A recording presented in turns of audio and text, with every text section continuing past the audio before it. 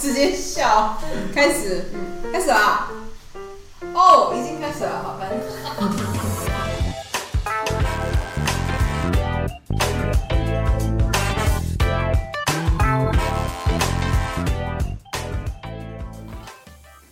大家好，刚刚到底在笑些什么？各位，为什么只有我一个人？理我一下好吗？来，我是低劳，我是凯文，我是杰尼花。凯文现在很喜欢搞怪。那个杰尼花，你有听过108课纲吗？没有我不知道那是什么这是什么东西啊？对啊，我觉得好像那个教改怎么改，大家都知道哦，教改，然后又改了。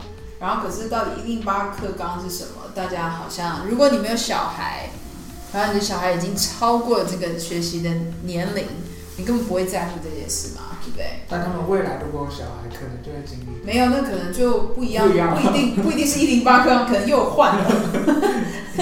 但是我们为什么要在乎这108课纲？我们今天干嘛聊这个啊？对啊，为什么？为什么？因为最近那个上课的时候，我觉得已经考验到我教学生涯的极致了。这是什么中文啊？等一下，就是我觉得我被挑战到好多东西，好多新的刺激哦。是哦。对，有非常多奇葩的事情，让我有好多的问号，就是学校英文到底在教什么？对，就比如说有人会他就会给我叫做 IMs 这种，那我就会傻眼啊。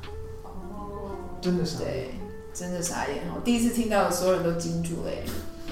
我的叫什么 IMs， 但其实不错，他知道一撇加 s， 对不对？值得赞赏。也是啊。对，可是就有很多这样类似的状况，让我很好奇，想要了解一下108课纲，所以我们今天就要来了解一下108课纲到底重点是什么。那我们的资料来源就是一本杂志，一本还蛮有名的杂志，我可以说出来吗？可以啊。远见天下文化的未来 Family 这一个杂志，它有整理一下12年国教新课纲。那我主要的资料来源是从这，还有 Kevin 会看教育部颁发的108课纲的内容。那主要我们会聊到它有2大特色，第一个是自学，第二个是贴近真实的情境，然后还有3大变革。那3大变革就是会增加篇章概念，第二个是不过度侧重文法，第三个是要练习听懂各种腔调。所以我们今天就聊这5大项。第一个特色是他希望孩子能够学会自学，我觉得这个立意非常的良好，所有的爸妈也都希望孩子不用教就可以去自己写功课，把书念好，然后回家考试100分签名就好。但是当我们在小学这个阶段的时候，他的文章内容是解释说，小学中年级的孩子要从预习跟复习做起，这是所谓自学的一部分。那请问各位在场各位，你小学3、4年级的时候在干什么？在玩。玩。对吗？我也在玩，我在给狗追。就是下了课呢，书包一丢就是跑去公园玩耍，前面公园玩不够，玩隔壁的这样。对，所以我觉得预习跟复习应该就是要有家长盯吧，然后要养成习惯，他才有可能真的有这个自学的一个习惯。那另外一个是要引导孩子妥善运用情境中的非语言讯息，帮助学习。什么叫做情境中的非语言学习啊 ？Kevin 你知道吗？好，他看了也看不懂，完蛋了。可能是图像或者是一些其他方面的东西，不会是文字。哦，我懂了。所以就是制造一个情境给他们，让他们去从情境当中学会这个语言的用法。我觉得这样蛮好的啊，对不对？我们要给他一点肯定。那到了高年级呢，这个就我觉得很妙了。他说希望孩子可以运用已经学过的字词来联想，然后学习新的字词。这句话的意思是，比如说我学过 fortune， 然后我下次再学到 unfortunately 的时候，我可以把它串起来，就是它从 fortune 来的，是这个意思吗？是吧？是吧？对。那请问大家拥有这个能力，想一下各位的学习经历。你怎么知道我要问什么？你讲太快了吧你？我大概知道，猜测出来。哦，你好聪明哦！就是大家在什么样的年龄学英文学到什么样的境界或者是程度的时候，你才有办法做到这样子的事情。就是你看到一个你不太熟的字，可是里面有一个你认得的，你可以猜，然后进而把这个字记起来。就像我刚刚说的 fortunately、unfortunately 这种。高中。你是高中，珍妮花呢？我觉得应该是大学吧。对，我觉得应该是大学，因为我记得我大学就是开始有看小说的时候，我就会去猜那些字。我好像就是以前好像有学过，然后我会去猜那些字，因为一本那么大一本那个小说，你不可能每一个字都认得，绝对不可能的。但是你就会去猜字。对。大概高三大学的时候，我觉得大学的话，其实如果你前面的基础都很好的话，其实大学是可以这样子的。是，所以大部分应该就是说你要有足够的词汇量，你才有办法这样做。所以如果在小学阶段不考单字，你没有累积你的单词量，其实我觉得是做不到的，对吧？那更何况我们学英文，我们这些非母语人士学英文学了这么久。到了高中或学了大概6-7年左右，才有办法有这样的能力。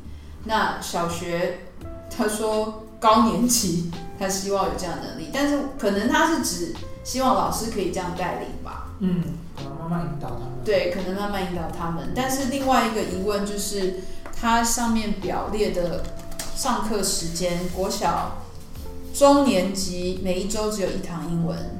然后国小高年级每一周是2堂英文课，那一堂课英文课是一堂课几分钟？40还是40？国小是40，所以一个礼拜只有80分钟，加上管秩序集合扣掉60分钟，这样可以学到什么？学到玩游戏。对，因为要快快乐乐学习，好烦你。好啦，所以这个是第一个特色，希望孩子能够学习自学。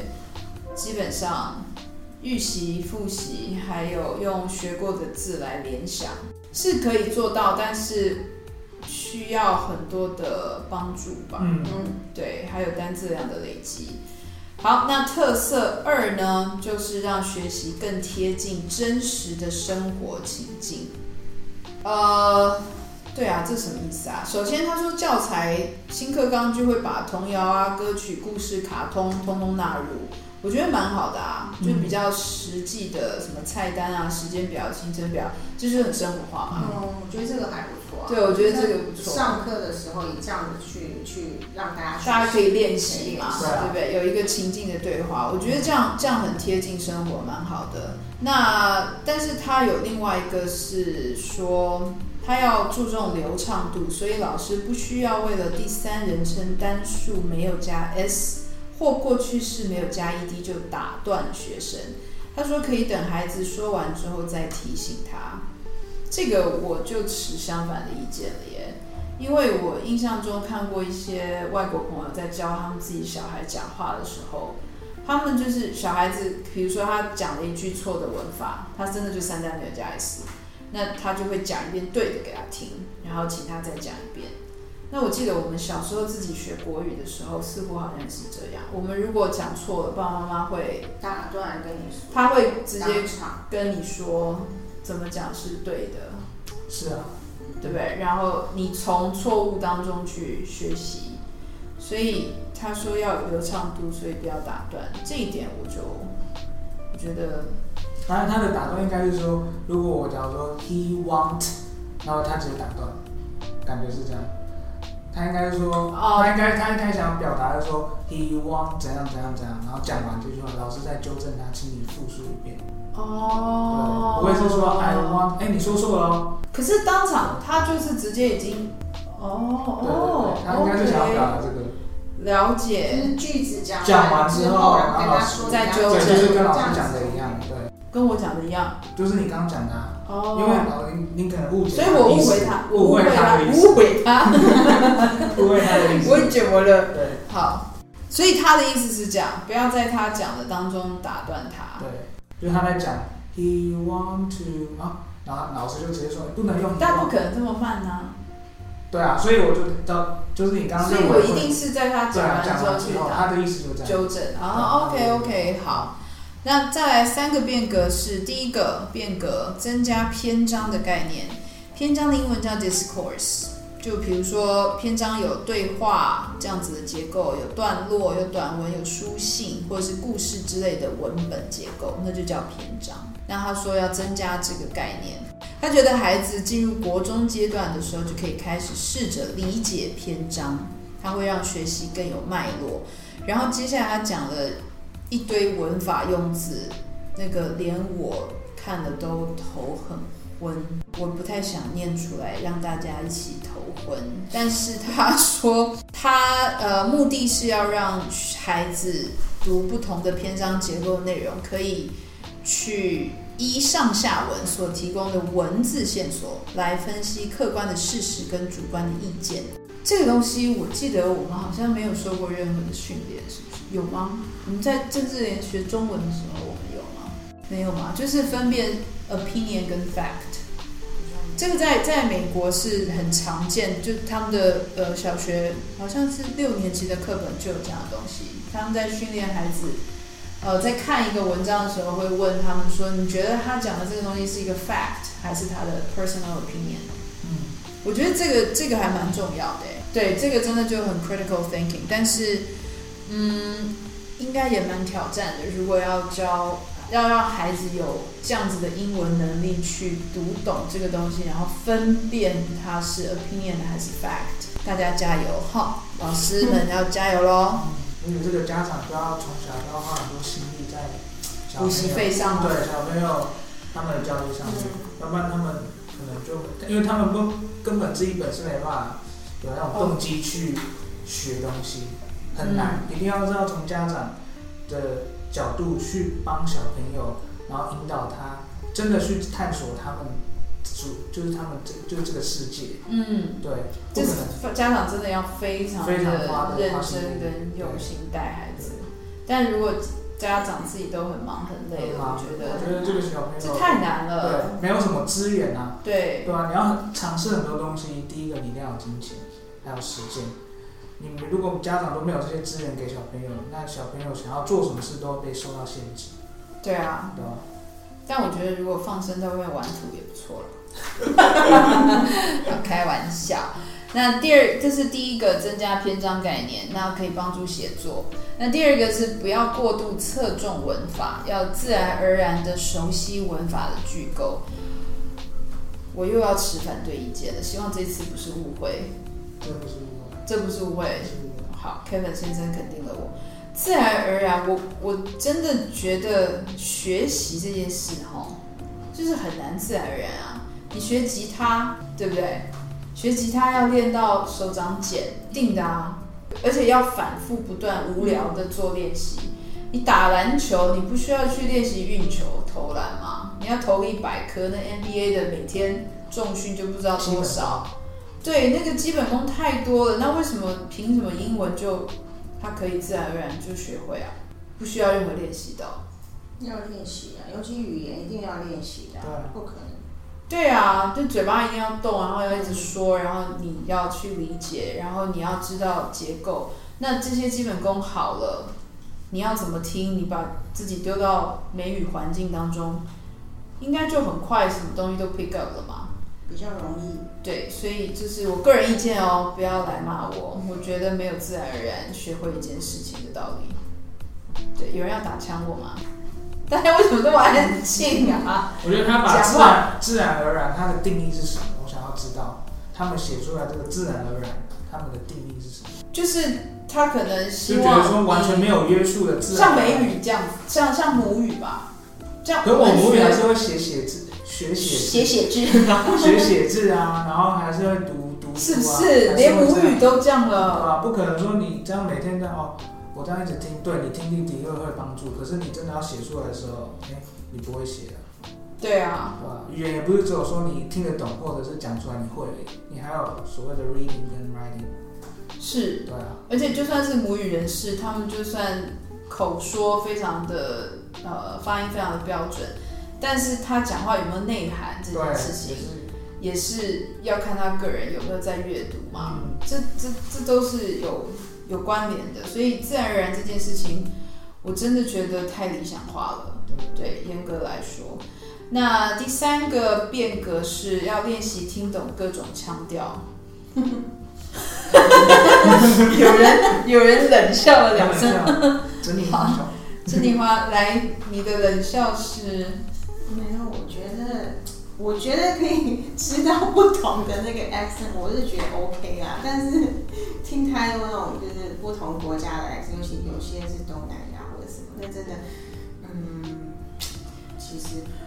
我觉得他立意良善啦，对，但是应该是我们刚刚有讨论过嘛，觉得这个的练习应该是在高中的时候会比较好一点，就是你好像不太需要在课堂上，因为它时数真的不多啊，国中一周3节课，那小学国中如果在架构基本的概念，好像没有必要让他们强调这个部分，对不对？到高中再去听一些不同的发音，那我觉得最重要的这些改革啊，很多时候都是师资跟教法，其实最需要改革，而不是这些课纲一直在改。我必须这样子说，不是那个理念在改，而是真的师资啊，然后你们教学方法有没有革新什么的，还有内容才是真的需要改的。对，就是可不可以找各大补习班一起加入讨论？因为我这样讲会不会太那个啊？不会。就是我觉得就英语来说，每一个补习班的负责人应该都很认真的是想要把英文教好，所以大家都会去吸取很多不同的知识、教法、资源，然后做改革。Anyway， 所以我觉得练习听懂各种腔调，老师自己要对腔调也要很清楚。比如说英国腔跟美国腔的差别，然后澳洲腔的又有什么不一样？我觉得这在上课教单字的时候都可以提出来让孩子知道，就是他的发音哪里不同。那高中的时候就可以让大家去多听这种。那印度腔呢？ I don't know 咯。You don't know 咯。It's very difficult. 那 Singlish 嘞？It's really hard. 我觉得 Singlish 蛮多可以从电影上面听到诶。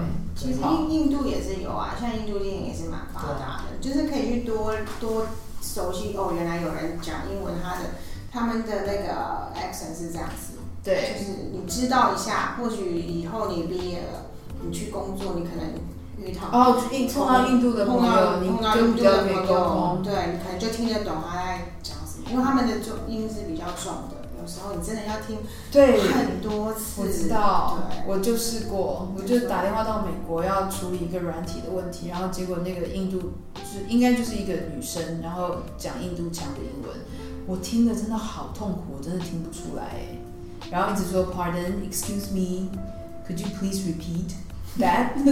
我就一直这样子，就觉得很不好意思。但是我曾经上了一个外师的课。然后他有一次居然真的就拿影片要教我印度腔的英文。哦，那个影片真的是告诉你说印度人怎么念的，就是完全歪掉，就完全不是我们学到的那种腔调。对，他就是他们也觉得要去理解，我觉得那样也蛮好的。对，所以以上就是2大特色、3大变革的108英文的课纲。对啊，然后老师可以讲一下那个，就是108课纲之后，那我们学英文在学校学英文的时间安排。